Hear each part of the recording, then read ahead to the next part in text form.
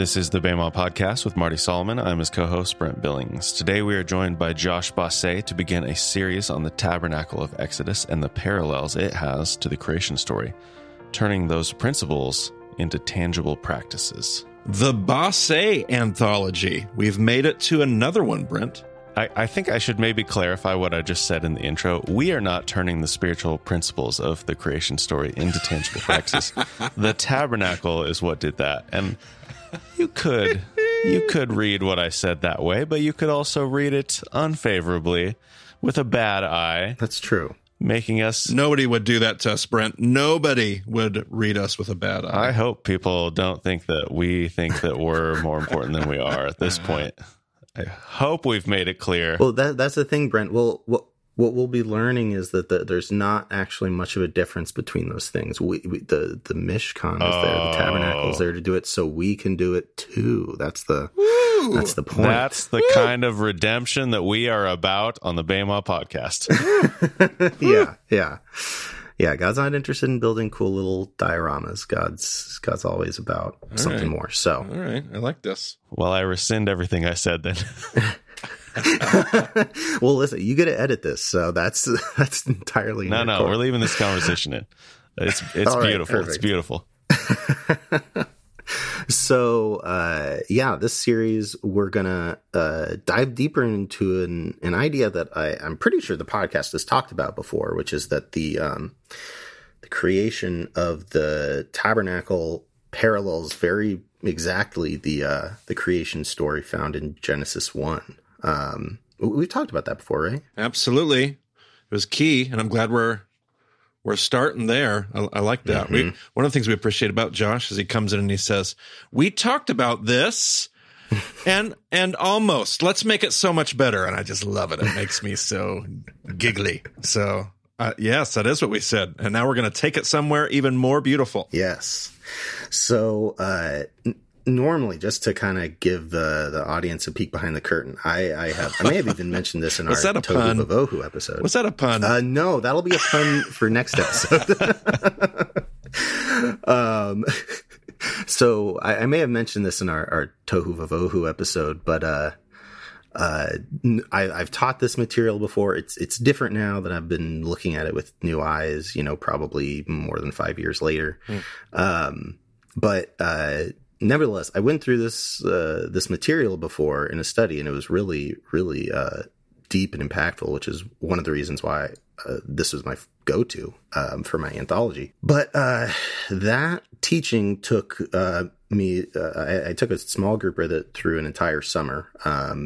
We spent 14 weeks dissecting all this stuff. So there's a lot of stuff I'm going to be skimming over, and to do that, I'm going to try and keep myself to a pretty not rigid, but like a rhythm, a pretty tight rhythm.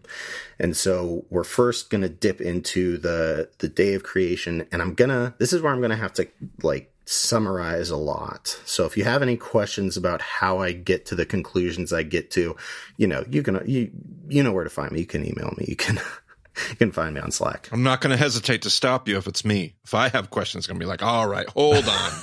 That's fine. Well, we'll get into the rabbit trails, but there's a lot of stuff we could be talking about in Genesis 1 that I'm going to be summarizing as much as possible. I'm not going to be waxing as eloquent, because the real, as cool as those spiritual principles are, and I think there's so much storytelling going on even beyond what we've already uncovered in Genesis 1. There's just more and more and more layers.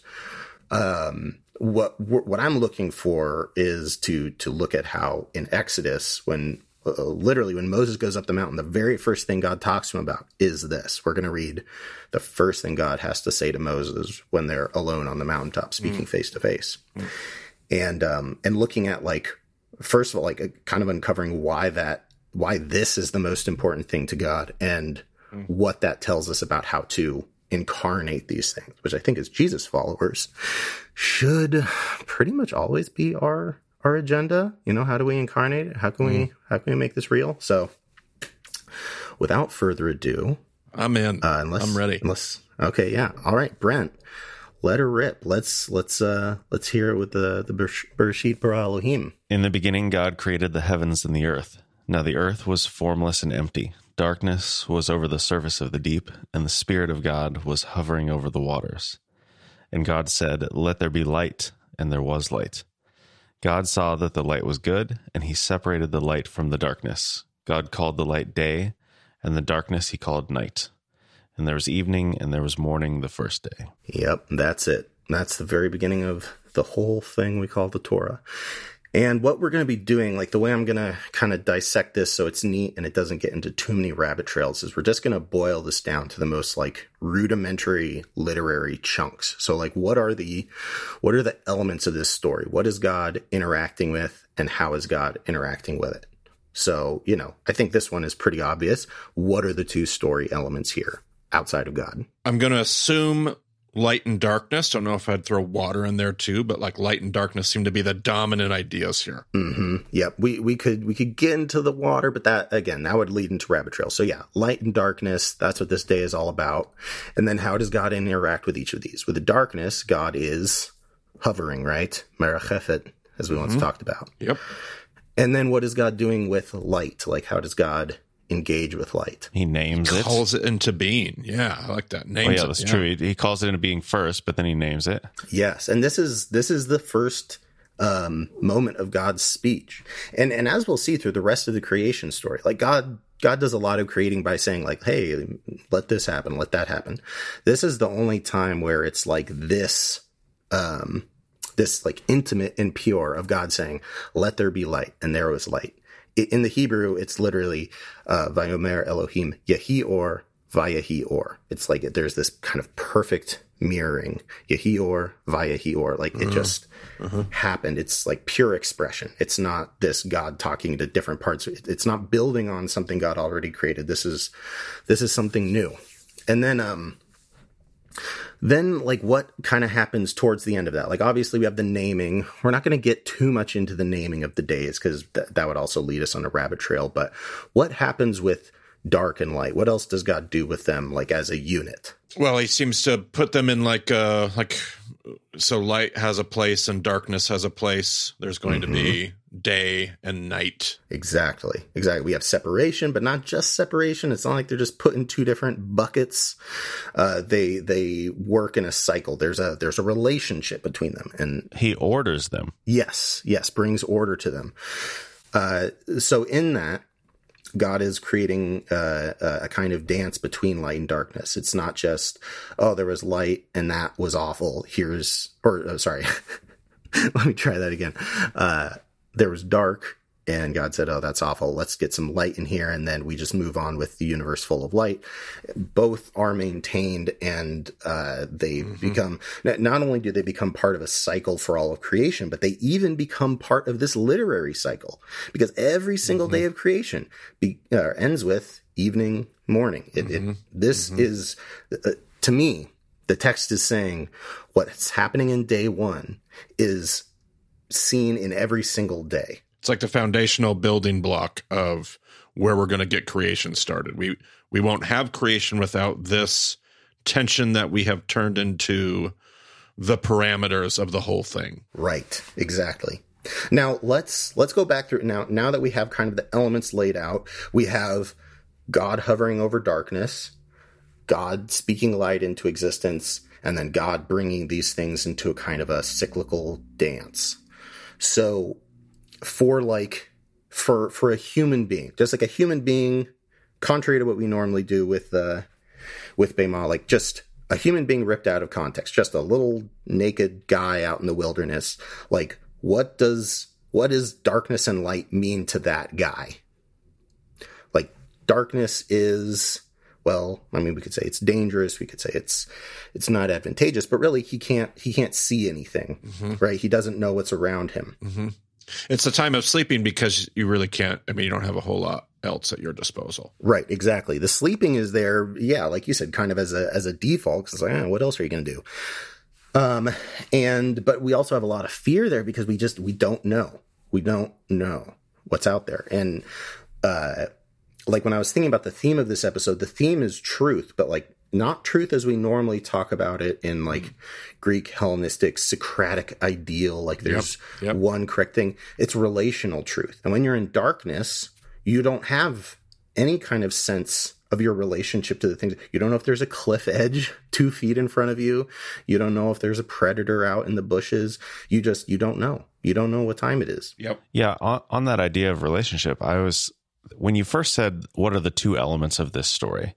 My first thought was, you have, like, as the NIV suffers, you have 2 paragraphs, and that first paragraph is like a scene setting, and then the second paragraph is God entering the scene. But now that I'm looking at it again in that context, it's like, no, God was already in the scene. He was hovering over the waters, or the Spirit of God was hovering over the waters, if you want to make that Trinitarian distinction, I guess. And so it's not really God entering the scene, but it is God bringing the scene to life in that he speaks, he breaks the silence. There's a lot of like interconnected relationship going on here with these parts of the story too. Yes, absolutely. And not only that, like, think about what God's interaction is saying to that person in the dark, like when we jump into this tangible version of this story. Like, God's saying, okay, you can't see anything around you. You don't know which way is up. We could make this more broadly applicable to our lives today. Like, when you don't know what's going on around you, when you are like, don't have any idea what your relationship is with other people or with the world or what the future looks like, God is telling you that God's there. God's hovering above it. You may not be able to reach out and touch it. You may not be able to positively see it, but nevertheless, God wants you to know that. And I think that's important for understanding the next thing God does, which is that God brings light into existence with speech, which, like, if I'm thinking about this God character creating everything, we have darkness here. We could ask the question, well, how did the darkness get there? Obviously, like, whatever we mean by darkness, if there's anything separate from God, God created it, right? Like, that's just good, solid theology. So why did God create the darkness and, like, not really talk about it and gloss over it and then spend all this time talking about bringing light into existence? Like, when we think about speaking, like, what is speech?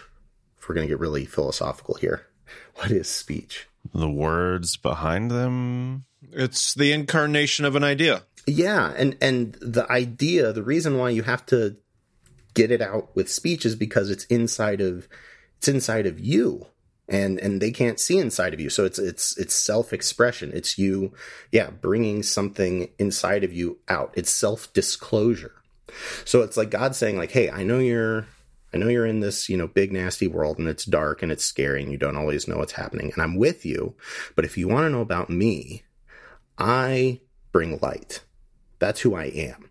Yeah, like there's this darkness too. I created all of it. I created the predator in the night. I created the day-night cycle. Like I did do all that. But if you really want to know who I am, it's light. I'm trying to bring light. I'm trying to help you see the truth of, oh, look, this is a little rocky outcropping. I can find some shelter under there. Oh, I can look at these berries and see if they're poisonous or not. That sort of stuff. Like that. This is God saying really clearly, like, this part is me. There's a lot in creation. Like, a lot of people, in philosophy, we talk about the problem of evil, but it's really foundational to us as humans. Like, good God, I want to believe in that. Bad things happen. What's up with that? And this is God, like, addressing that. And again, like, not in a logical way, in a relational way. God saying, like, yeah, those other things exist. I'm still there, but that's not me. That's not what I want in the world. If I get to bring what I want into the world, it's light. It's understanding. Well, even if like as you say that, but even God speaking, bringing light, also brought order to the darkness. Like prior to this, like I've heard some rabbinic thought talk about, like, the tohu vavohu was like this unseparated. It was light and darkness. It was just chaos. It was everything together. And so like, it wasn't that it was darkness that existed before day one. it was chaotic, crazy tohu vavohu-ness that existed. And by God bringing light, not only is light the goodness, but it also orders the darkness. Yes. So that there's a structure to that relationship. Even that is somewhat, I mean, if I'm considering a cosmos and chaos, even the construct of light and darkness in a dance is, I don't know if reassuring. Oh yeah. But it speaks peace to, like, light isn't just the light itself. It's that the light also orders everything that's not light. Yes. By its mere presence and the cycle that God creates. Absolutely. Absolutely. And I actually really want to stress that, because those are both two individual things. I think it's not just light equals order. And when we have light, we have order. Like, on a fundamental human level, there's a reason why we normally associate light with good things. And it's because it helps us, like, more than anything, we're primarily visual. And if we can see something, we can understand it. We can have that truth relationship with it a little bit better. Hold on, Josh, you're blowing my mind. Because if I think of, like, somebody hearing this story for the very first time, and you hear a story that starts with chaotic craziness, like, how many of us today, even, like, not even some primitive person hearing Genesis 1 for the first time, but you think about just existence and life and struggle, and you're like, chaos. Oh yeah, I can relate to that. But God comes and speaks light and order and dance into that.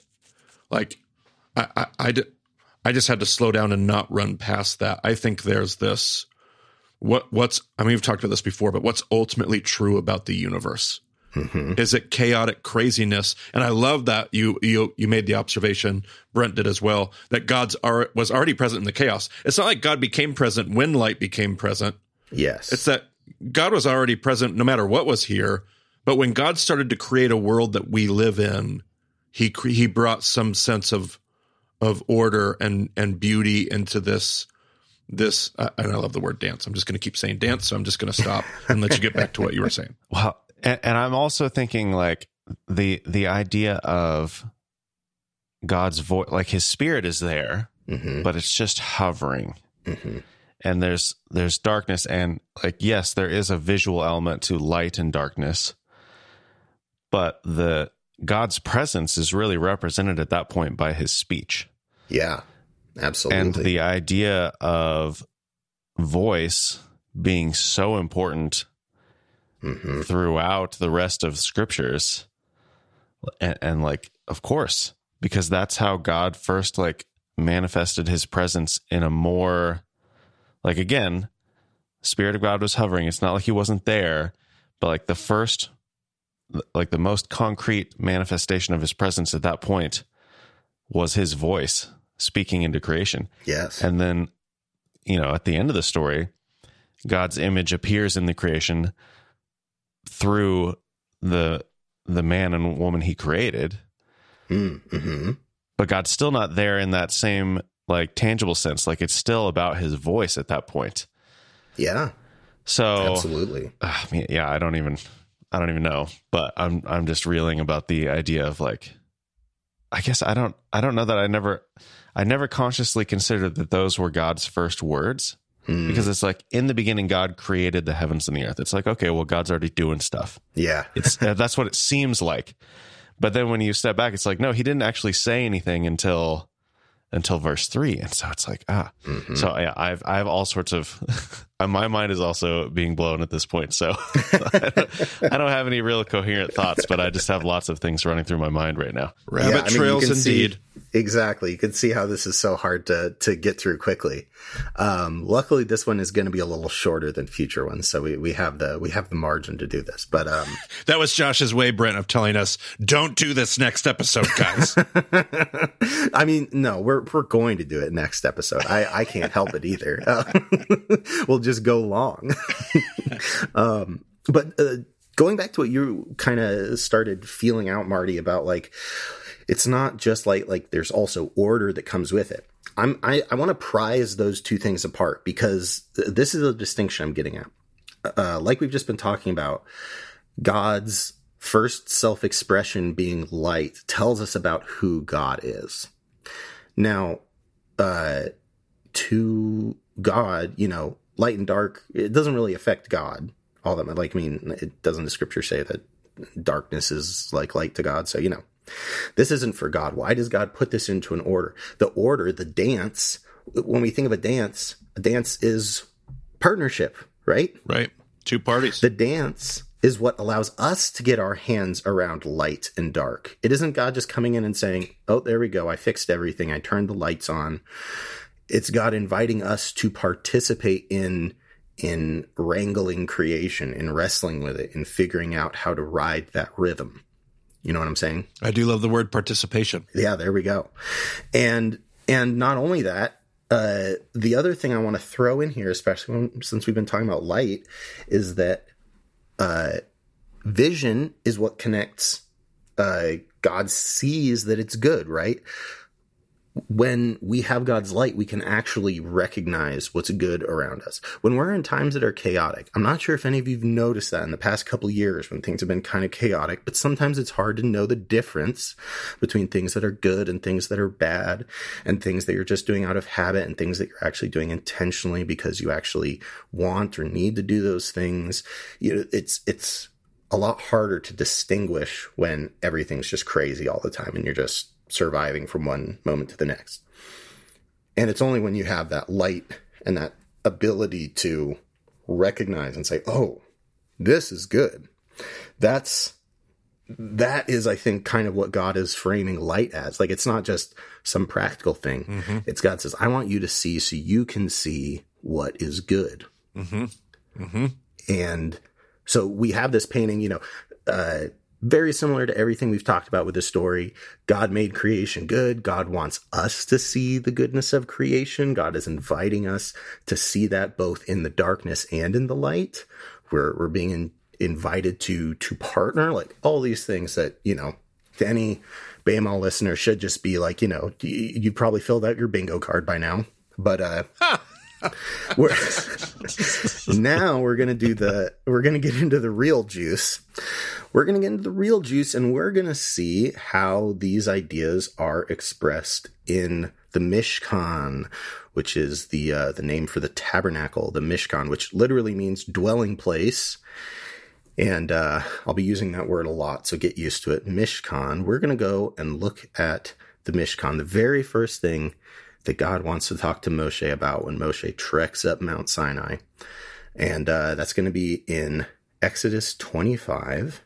So, Brent, why don't you take it away? I was actually listening to the Bible Project. They had a series on Exodus, and 3 of the episodes covered the tabernacle. And they were talking about the parallels with Genesis 1. But they were talking about the idea of the garden. Well, there was Eden being the larger area, and then there was a garden in Eden, and then there was the tree in the center. And then they were talking about this Sinai experience of the Israelites being at the mountain, and then the small group going halfway up the mountain, and then Moses going all the way up the mountain. Actually, I'm glad you brought this up. It's not going to be so important for this particular episode, but it's going to be very important for this series as a whole. So I do want to. That's a great thing. Well, I'll link that episode too if anyone wants to listen to it. Oh yeah, I'm sure they've got some great stuff that would probably. If I had the presence of mind to steal from them, it would have made this better, I'm sure. Well, see, they have their podcast, which is like hour-long episodes going into great detail, like we do here. But they also have their much more succinct videos that are. That's true. I honestly don't know how they can boil things down into the 10 minutes that they do. It's a work of art to do that. It's a skill. Those are talented guys over there with some great insights. But the thing I want to talk about is, there is kind of a sort of fractal aspect to everything we're going to talk about here. So it's like we could look at Mishkan, for example, we could look at this as like a communal thing, right? And we could also look at it as an individual thing. And those things both work.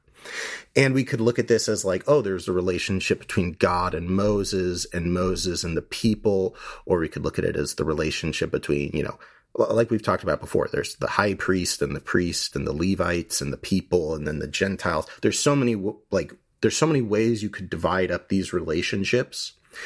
And these principles bear out regardless of where you divide those. Like we could talk about all this stuff as how we have a conversation with the world, like as a Christian body, or as we could talk about it as like how we as individual spiritual communities do this with the place that we're in, or how you do this in individual relationships. Like in that same way, these things kind of all reflect that. So to go back to what you were saying, Brent, like what we're going to see in here is so many divisions. Like I'll get into next episode, but there's so many ways you could divide things that will create kind of like this, this relationship that can be reflected in a lot of different directions. So that's just something to keep in mind for all of this, particularly when we get to the areas that talk about the priests, because that kind of gets into spiritual authority, and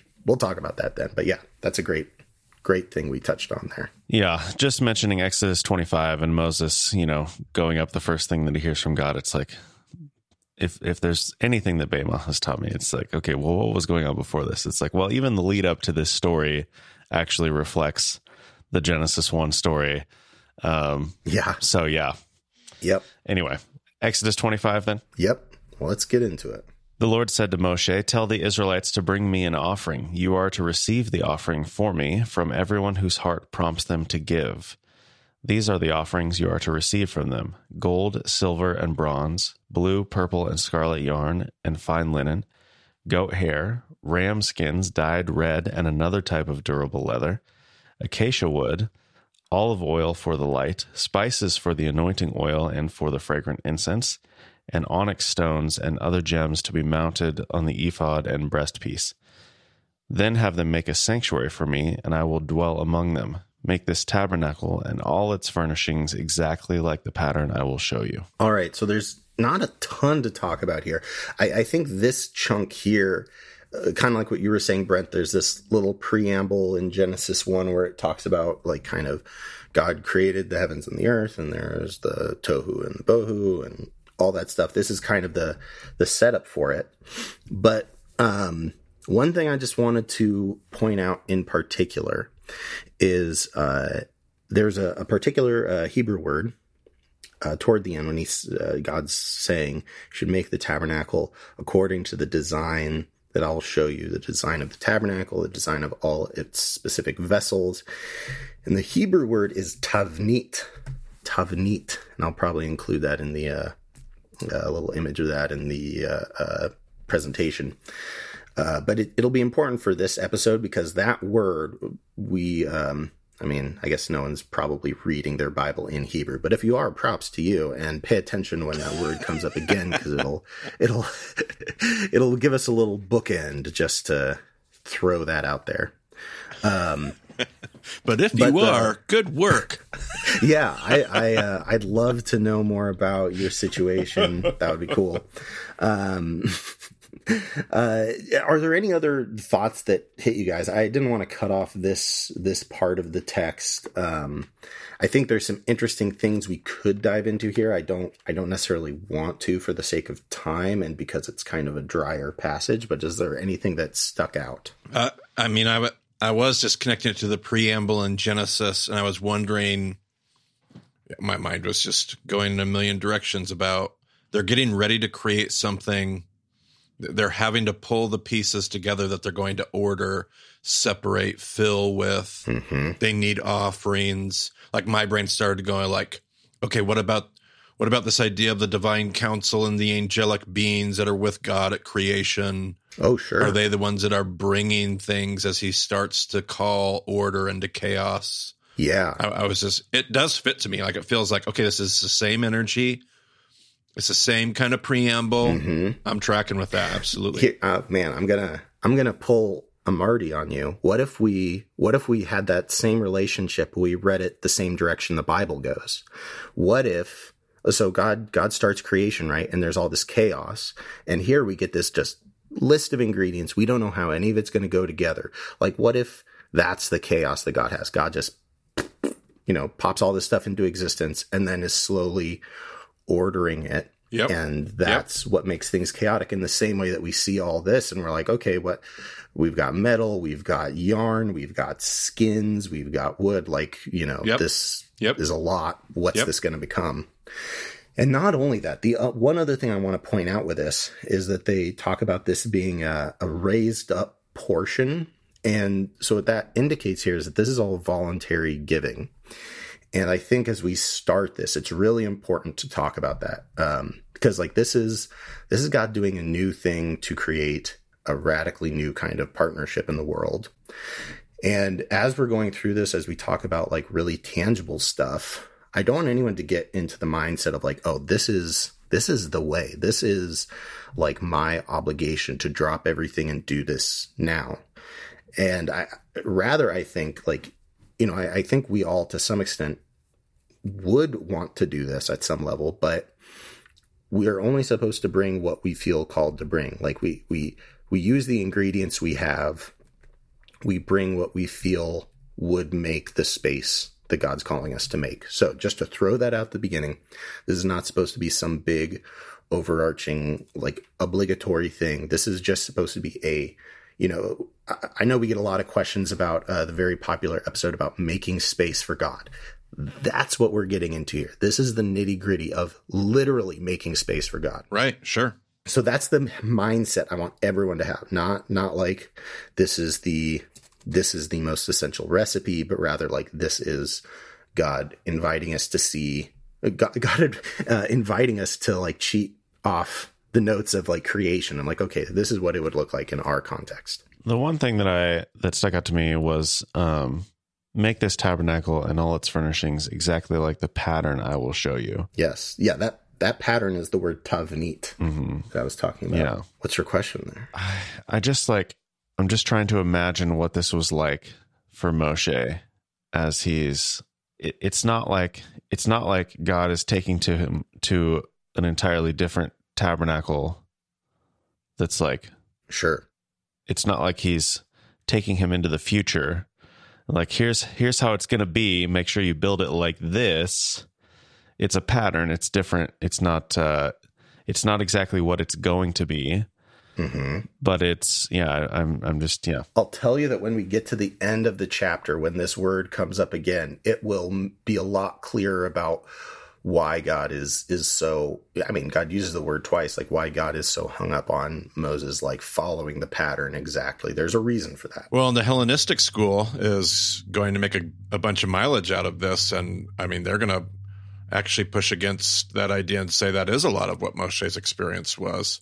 That's Hellenistic Judaism later, but that's what the book of Hebrews plays off of when it talks about an earthly tabernacle. Oh, sure. Modeled after a heavenly model and a heavenly pattern.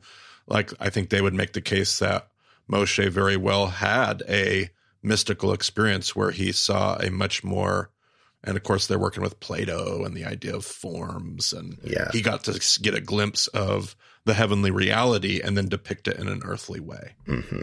I think I'm just like, for me, my experience is like we go to Masada and they have a scale model of Masada at Masada. Yeah, I think Hellenism is going to argue a bit like, and I guess this is later, this isn't where Josh is going, but just to be like, oh, don't shut that thought down and be like, well, that's definitely not what's going on. I think what you picture there is what, at least at some points of history, Judaism is going to say, no, that's the right kind of image. That's the right kind of idea. Yeah. But I'm interested to see what Josh does with Tavnit at the end. Well, and stick around for the end of the episode, Marty. But I don't plan on going anywhere. One other thing, Brent, is that like a lot of times the entire tabernacle, rabbis talk about this a lot. Marty was telling me David Foreman has stuff about this, about the tabernacle being a body, like it kind of describing a kind of life form, or being a replica of a human body. And so I think when I think about it in those terms, is like, this isn't just about like a architectural blueprint. That's kind of what I'm trying to tap into here. Is like, we're not just talking about like how to measure your 2x4 so you get your Mishkan right. This is about like what is actually going on behind this, because God cares about this space. I don't think it's about, making sure they have an accurate measuring tape and good like engineering skills. I think there's something else going on here, and that is what God's telling Moses. Like, don't lose this. Don't lose this. These essential functioning parts. And that's where I'm going to be going with this. So if we want to dive into it, let's start in verse 10. Okay. Have them make an ark of acacia wood, 2.5 cubits long, 1.5 cubits wide, and 1.5 cubits high. Overlay it with pure gold, both inside and out, and make a gold molding around it. Cast 4 gold rings for it and fasten them to its 4 feet, with 2 rings on one side and 2 rings on the other. Then make poles of acacia wood and overlay them with gold. Insert the poles into the rings on the sides of the ark to carry it. The poles are to remain in the rings of this ark. They are not to be removed. Then put in the ark the tablets of the covenant law, which I will give you. Make an atonement cover of pure gold, 2.5 cubits long and 1.5 cubits wide, and make 2 cherubim out of hammered gold at the ends of the cover. Make 1 cherub on one end and the second cherub on the other. Make the cherubim of one piece with the cover at the 2 ends. The cherubim are to have their wings spread upward, overshadowing the cover with them. The cherubim are to face each other, looking toward the cover. Place the cover on top of the ark and put in the ark the tablets of the covenant law that I will give you. There, above the cover between the 2 cherubim that are over the ark of the covenant law, I will meet with you and give you all my commands for the Israelites. Okay, so if we're thinking... I don't really know that we really need to talk much about this. Like, Steven Spielberg already took care of it in Raiders of the Lost Ark, so let's just move on to the next section. Definitely in terms of visuals, but no. Before we go on, if we have this day one, this kind of broken down day one story, what does the ark correspond to? It's got to be the light, right? Maybe. Okay. Could be the light. We haven't really heard them talk about light yet, though. Well, that's true. I mean, God says he's going to give... Well, first of all, he says he's going to give them the tablets of the covenant law. But then at the end, he says... That's between... not a super accurate translation. Okay.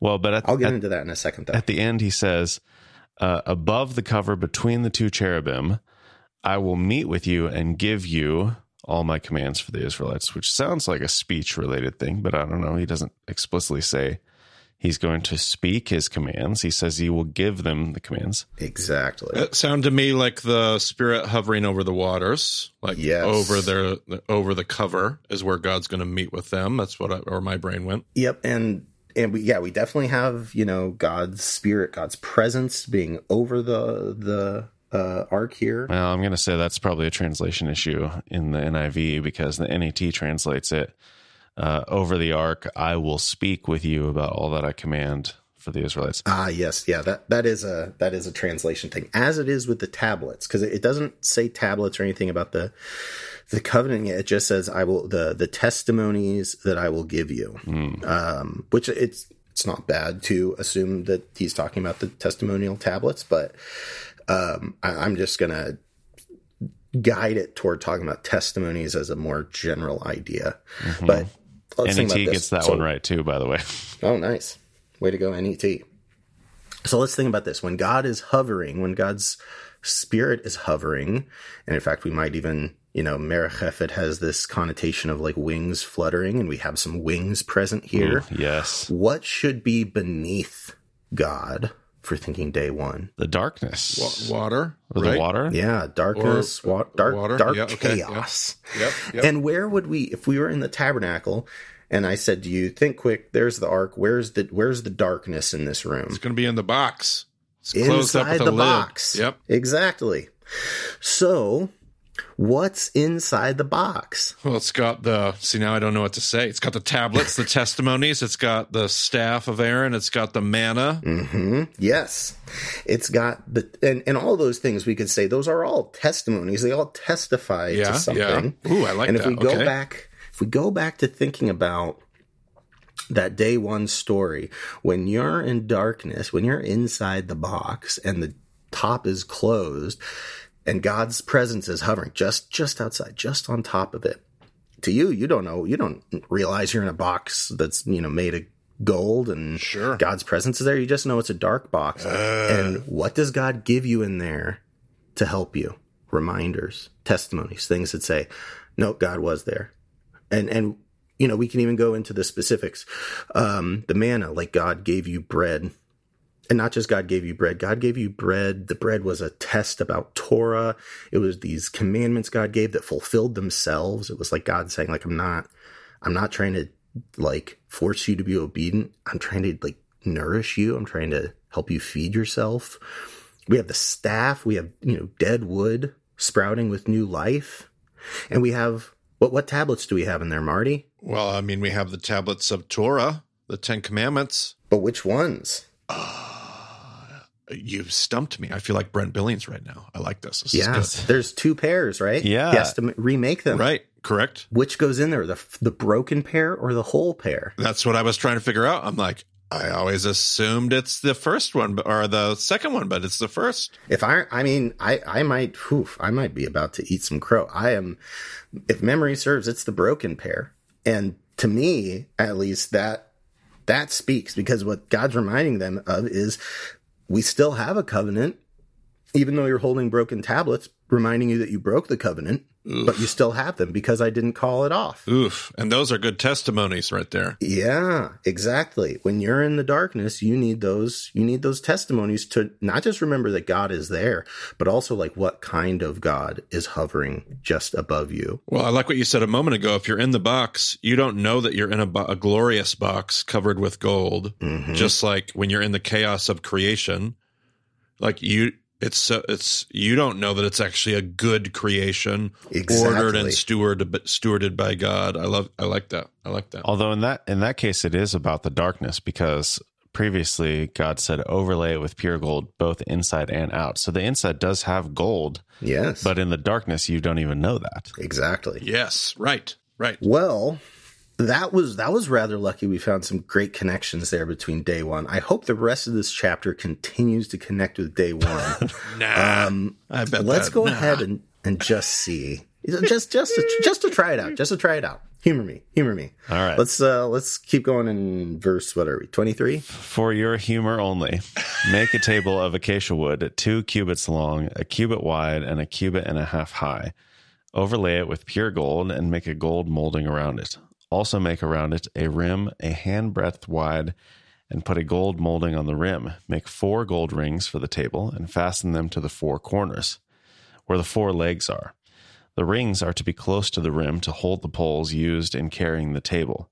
Make the poles of acacia wood, overlay them with gold, and carry the table with them, and make its plates and dishes of pure gold, as well as its pitchers and bowls for the pouring out of offerings. Put the bread of the presence on this table to be before me at all times. What was that last part? Bread of the presence. Bread of the presence. Now, does this ring any bells with day one? We don't really have bread there. Yeah, we don't have bread, but the presence, absolutely. And I don't know, I have all this, like, for me, the merahefet was like this. It was explained to me as a kiss. Which I know the rabbinic conversation about the bread of the presence, the table of the presence, is the table of faces, the panim. Like, yes, you're so close to each other in relationship that there's almost this relational kiss between faces, between presences, and that's where my brain went. And yeah, you're right. That word surfaces also means faces, which is really important because, regardless of whether we look at it as a kiss or not, or all those precise things, it says God hovers over the face, the surface of the waters, and there's darkness upon the face of the deep. Like, face and surface is all through that story. So what does this add to that? Like, this is kind of keeping us in that moment where, like, God's presence is with us, but we're also we still have that darkness, even if it's just deep down. Like, there's that chaos that is just kind of ruling. We're still inside the box. What is God proposing here with this table? What does it do with that image? Is it that the presence is what sustains us? Like Yes. darkness or not, we find sustenance. We are Yes. sustained spiritually, holy by the presence of God with us. Absolutely. Absolutely. And that's where the bread comes in, because the bread is your sustenance. Yep. And it's saying, like, once you know God's presence is there, you can derive nourishment from that. And I know, like, in a lot of practical circumstances, this may not hold in the way that some of us might view that. Like, there's some, we have to navigate this a little bit to understand it practically. But when you're in chaotic situations, if you are actually, like, aware, like, not just believe, not just intellectually hold theology, but if you actually know that there is a presence that is there, that is for you, that brings life from death, that wants to feed you, like, there is something nourishing about that. There is something in that does get us through hard times, chaos, and that's really important here. If you yada the presence, if you experientially know that. And this builds upon the previous one, because the testimonies that they had were artifacts of yada. These were not just like Right. pieces of paper with ideas written on them. They were artifacts of, oh, this happened to me. Right. This happened to my people. We were here and this happened and this tells me about it. Yep. And that is yada. And when you have that yada, then God's presence is itself bread, which, I mean, gosh, that also connects to that episode about John 6, man. About the bread of heaven. Gonna have to go back and do a redux of the redux. Yeah. Well, and the Israelites would have already experienced the manna as like a bread connection with God. So, even tying it together that way, like, I would hope that's already a familiar image for them. Absolutely. And I mean, well, I won't spoil it. Well, I'll wait until we get to the next part of this chapter, which, spoiler alert, is also going to, I think it's going to pretty tidily tie in with this whole I think I see this one coming. Yeah. This one's a little easier. I mean, Marty, you got the table on your first try, which I big props for that. But yeah, Brent, take it away from verse 31. Let's see if we just happen to be able to find the day one influence here. We'll let Brent get this one. We'll give this softball to Brent. Make a lampstand of pure gold, hammer out its base and shaft, and make its flower-like cups, buds, and blossoms of one piece with them. 6 branches are to extend from the sides of the lampstand, 3 on one side and 3 on the other. 3 cups shaped like almond flowers with buds and blossoms are to be on one branch, 3 on the next branch, and the same for all 6 branches extending from the lampstand. And on the lampstand there are to be 4 cups shaped like almond flowers with buds and blossoms. 1 bud shall be under the first pair of branches extending from the lampstand, a second bud under the second pair, and a third bud under the third pair, 6 branches in all. The buds and branches shall all be of one piece with the lampstand, hammered out of pure gold. Then make its 7 lamps and set them up on it, so that they light the space in front of it. Its wick trimmers and trays are to be of pure gold. A talent of pure gold is to be used for the lampstand and all these accessories. See that you make them according to the pattern shown you on the mountain. And there we go. All right, so Brent. I think we should maybe say at this point that we don't necessarily have everything hammered out yet. Nice pun. Oh, yeah, no, I didn't even mean to do that.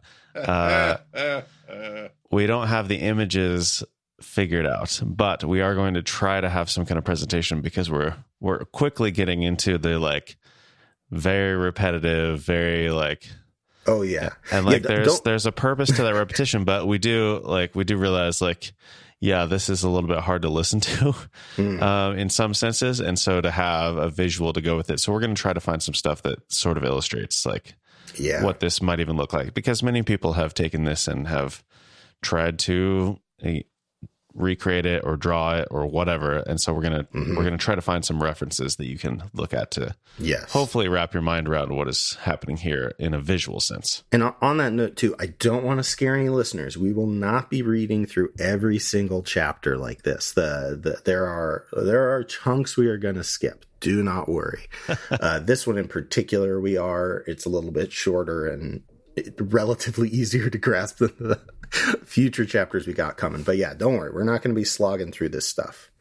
But yeah, with that being said, Brent, where's the day one in here? So this one's all about light. All about light. Exactly. From top to bottom. But what else? What else do we hear in the design of the menorah? Like, I mean, obviously there's a lot of that about stems and buds and whatever else. Like, without getting lost in the specifics, what was the overall like aesthetic, if you're going to try and grasp it? I think in the like vegetation side of it, like it's a flourishing situation, like buds and blossoms, like it's active, it's growing, it's flourishing. But the thing that sticks out to me the most is the fact that God emphasizes like, make it all one piece. Yes. These aren't like disparate pieces that we're shoving together. Like this should be one unified creation. So I don't know if that's what you're getting at, but absolutely. And I mean, there's probably a lot we could dig into that. Like that kind of speaks to its connection with God's utterance. Like it's a single expression. It's something that's whole, that spreads out. But yeah, I want to go back to what you said before, though, about the aesthetic. You said it was very organic, right? We have buds, we have branches, we have flowers. Well, and I guess mimicking the design of Genesis 1, we have 3 branches on one side, 3 branches on the other side, and then a main branch on the top. Yes. Now and man, I remember how I talked about earlier, like that kind of fractal nature of all this. Oh, and it's 7 lamps. There's a lamp on every one, and we talked about how day 1 you have the light and the darkness, and that creates the day. But then that day ends up being a pattern that you see in every day of creation. And that's not just for day 1. Like the same is true as I was going through this. It was like, oh man, you could also like, we could probably do this whole thing again. Might not be as long, but like using one day as the lens. Like we could interpret all of it through day 1 in the menorah, or we could interpret it through day 5 and the priestly sacrifices, which when we get to that, you'll see there's a lot of 7s in there. And so yeah, this whole thing, there's so much interconnection here. Like, please don't get overwhelmed. Like this is just, there's a lot of cool directions you can go. None of them are really wrong. But yeah, that's another good thing to point out. There is so much intentional interconnectedness here. But to go back to the image, again, without getting too caught up in the details, we have this, lampstand. I'm sure probably, most people listening to this have a vague picture in their head of a menorah, a candle stand with 3 branches coming out of each side. You got 7 on top.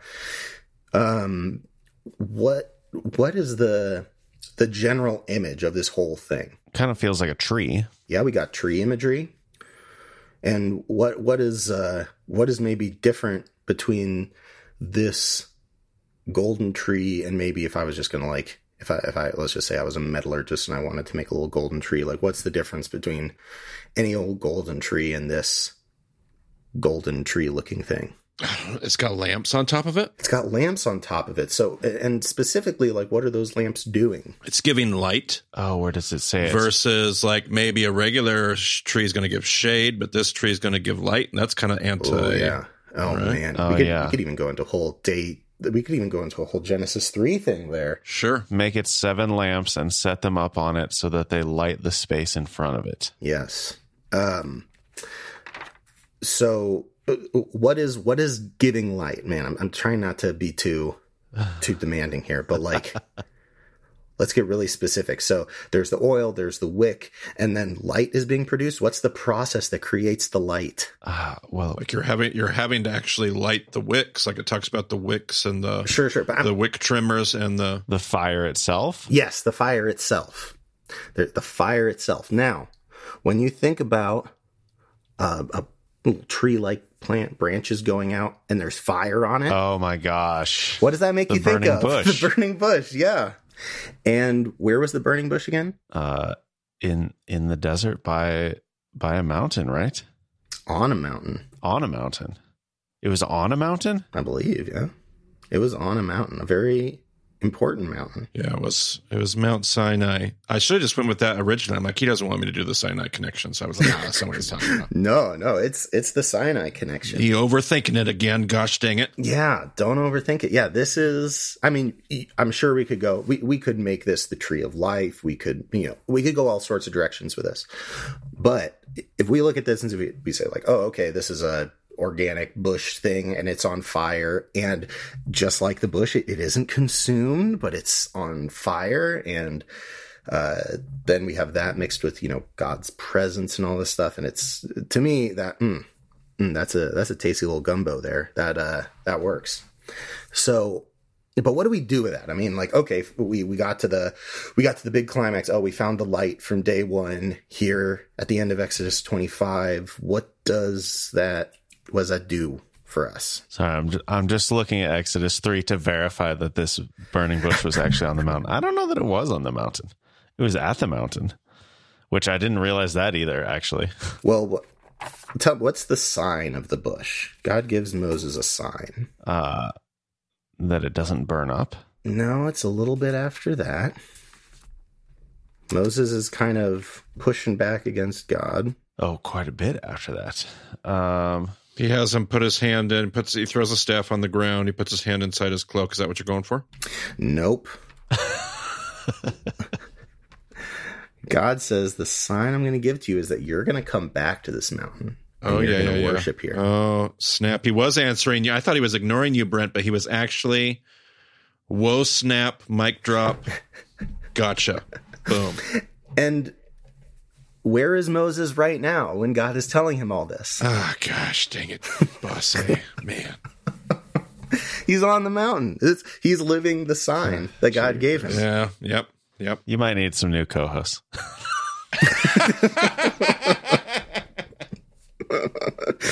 There was something else you mentioned earlier, Brent, about how the lamp gives light to what's in front of it, or I think literally in Hebrew it says toward its face. Yeah. Yeah. First of all, like that kind of does that strike anyone else as a little obvious? Like, oh wow, the lamp lights up the thing in front of it. That's yeah. Why would you need to say that? I really needed God to tell Moses that. Yeah. Yeah. What is he expecting Moses to do? Yeah. Like, oh, I got to make sure to tell him like this is to light up what's in front of it. Like, is he going to put a? I don't know. All right. Well, to solve this, we're going to have to go back to our word of the episode, tavnit. Remember tavnit? Those of you who remembered the word tavnit can go have a snack now. Yeah. Do you remember what the word tavnit meant? The pattern word that Brent was asking about. Pattern, yes. And where did we hear pattern the second time? The very end of the passage. The very, very end, the very last verse. See? Yep. Oh, there we go. Look at that. See and make according to the tavnit that you are shown or saw on the mountain. We have the word saw there twice, 2 times. God really wants him looking. Huh. And not just looking at what's in front of him. He's reminding him to remember what he saw on the mountain. Mm-hmm. So this lamp is supposed to remind him of what he saw on the mountain. And it also is going to be reminding him of the burning bush that he found near Sinai or on Sinai, undetermined. That was promising him that he would come to this moment. Mm-hmm. So if we've gotten to this point where jumping back into that day one mindset, I'm starting in darkness and chaos, but because God's been there for me. I remember my story. I have these testimonies. So I know God's presence is there. And when I know God's presence is there, that's nourishing for me. And now, what does that lamp do? It takes that nourishment, and what does it do? It shines light toward wherever its face is looking, which for me, what that tells me is that when I am out in the world, I'm nourished. I'm good. I know God's with me, so I'm good. And whatever I'm looking at, what kind of light am I casting toward it? Am I doing, we talked about why did God have to say this? Well, God does have to say it to us because we can receive that light and forget to be what we saw on the mountain. God said it twice. The lamp is we're supposed to remember what it looks like. We're supposed to remember what that burning bush looked like so that when we leave Sinai and come back down, our faces look like the burning bush. We can bring Sinai to other people and say, hey, maybe you are just a runaway slave. Maybe you're a guy who just, murdered a slave master and are wandering in the desert and all that. You're going to come back here one day and you're going to see God. Like that idea of both representing what God's presence is like on the mountain and also that at the same time representing a promise that that person who you're looking at, who you're shedding light toward, that they can also meet God, that they can also partner with God. That is what we're being called to here.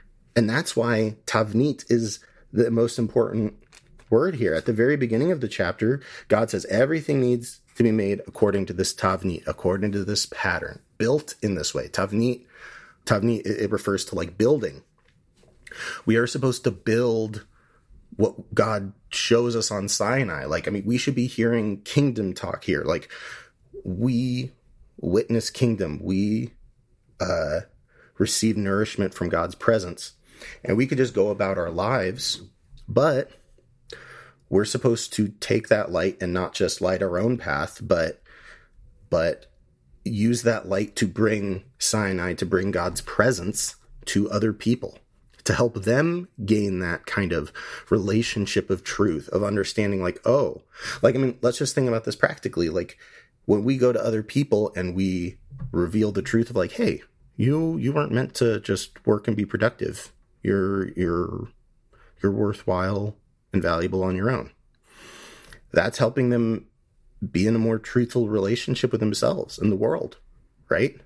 Like that's rebuilding Sinai. That's giving people the light of that lamp. So, yeah, and I was channeling my Brian David that whole time going, so we got a story that starts with something and we got a story that ends with something. I was thinking the same thing. And then we got stories of, I wasn't in love with the thing about testimonies. And then you made the lamp Moshe's testimony. Mm-hmm. So we have testimonies on either side and the table of presence in the middle.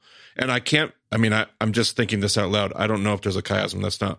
I can't speak to that. But if there's a chiasm here, it would reinforce your point of, when we have our testimonies intact, the testimonies of the people, our corporate community, the testimonies of myself as an individual, testimonies of our leaders, we usher people into the presence of God. That is the light that enables people to find the presence of God in whatever chaotic darkness they might be in. And you know what, Marty, you picked up on a really good thing, that like the lamp was also Moshe's witness, but think about it too. What do we have in the ark again? We have bread, we have a staff with the almond branch, and then we have these testimonies that are like the marriage between us and God. Yep. Right. Yep.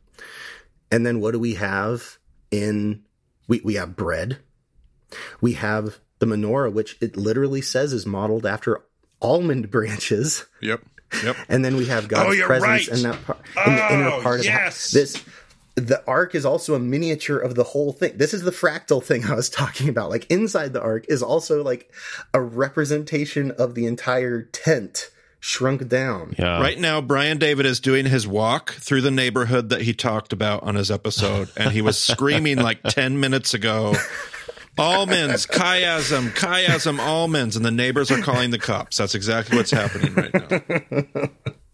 Yeah, so in short, I would not be surprised at all if there's some chiastic stuff going on here. Good golly, man.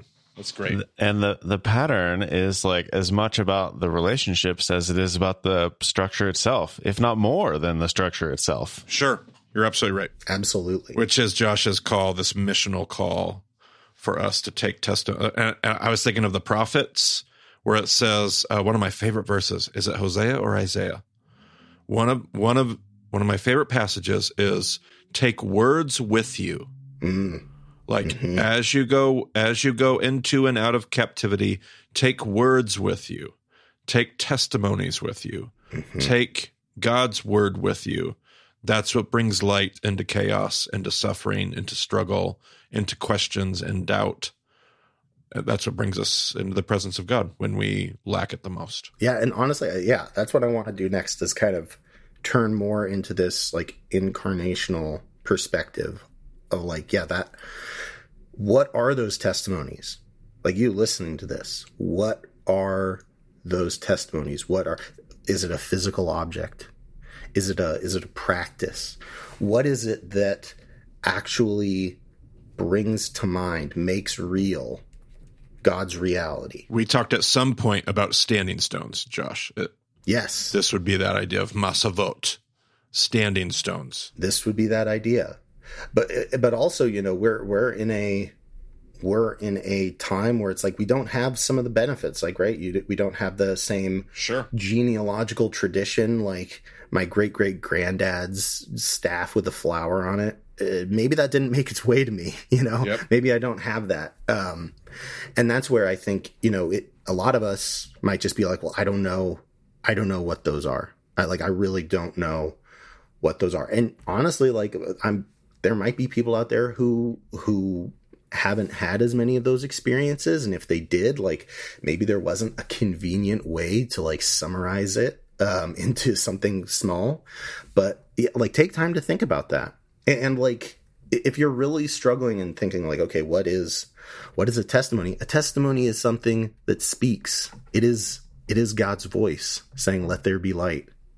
Like when you've had those experiences, when you've had an experience of God speaking, of that light kind of bursting on you, that moment of epiphany, whatever it looked like, that moment of peace, find a way to commemorate it. Make up a ritual, like whatever it is that can put you in that moment, that can put you in touch with that, those are the words you take with you, the words that speak to you.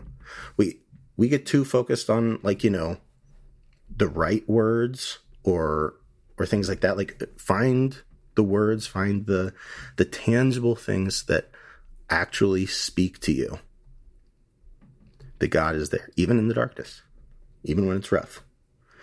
And when you, and like what Marty was saying, like when you can preserve those, then the rest of this flows out of that. Then you get to the nourishing part, because once you kind of get a sense of like, okay, what is something, what is an object, what is a Bible verse, what is a particular spiritual practice, or even something ritualistic. Maybe you visit someone's grave who is very important to you. Maybe you say a specific prayer at a certain time of day. Maybe you I don't know, maybe you pick up a leaf off the ground. Like it can be anything, because God can speak from anywhere.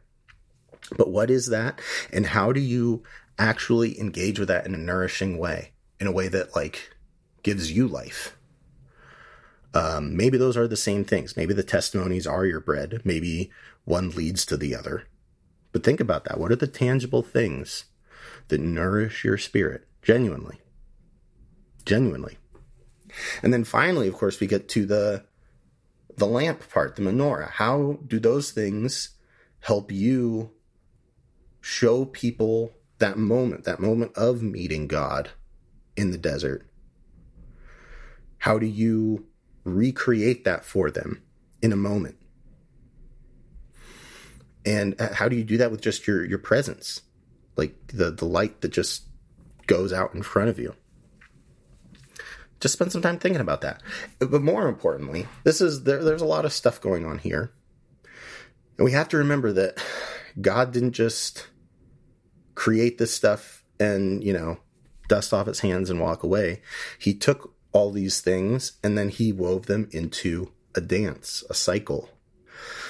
So, this isn't just like a laundry list of like, hey, do these 3 things before the next episode and I'll be checking your work. Like, no, these are things to help you on the path, and they need to work in that cycle of light and darkness, day and night. We spend some time with our testimonies when we're struggling. Then we find something to nourish us so we can have the strength to then go and give that to others and give them light.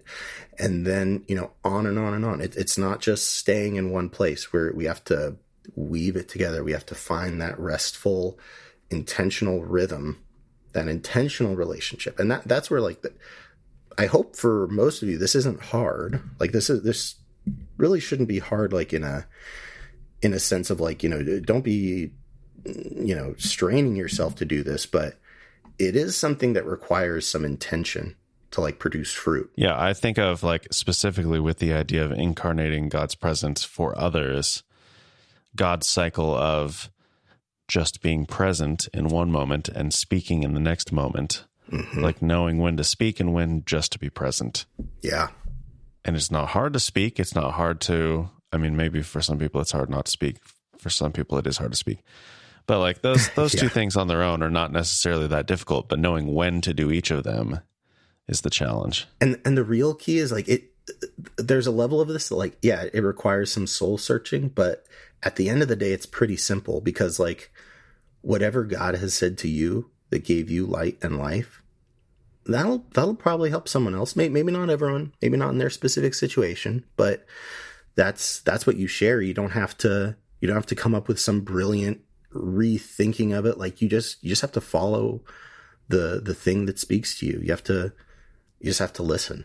And like to use an example from my own life. Like I remember there was this one moment where I was really wrestling with some stuff. I won't go into it, but it was the part of the story where after Yaakov wrestles with the angel and he gets a new name, Israel, and then I'm not sure if it's a chapter or a couple chapters later, God comes back and calls Yaakov by his new name. And it's a little strange because it's like, okay, wait, he was already renamed. Like, what's this double renaming thing? And God just spoke out of it. And God's like, I care enough about everything about you that I would come down to earth just to say your name in your presence. Like just to name you. Like that's not some bureaucratic, like, oh, we got to update Josh's heavenly form to have this new name. It's like, no, I would visit you just to call you this new name. And that spoke to me.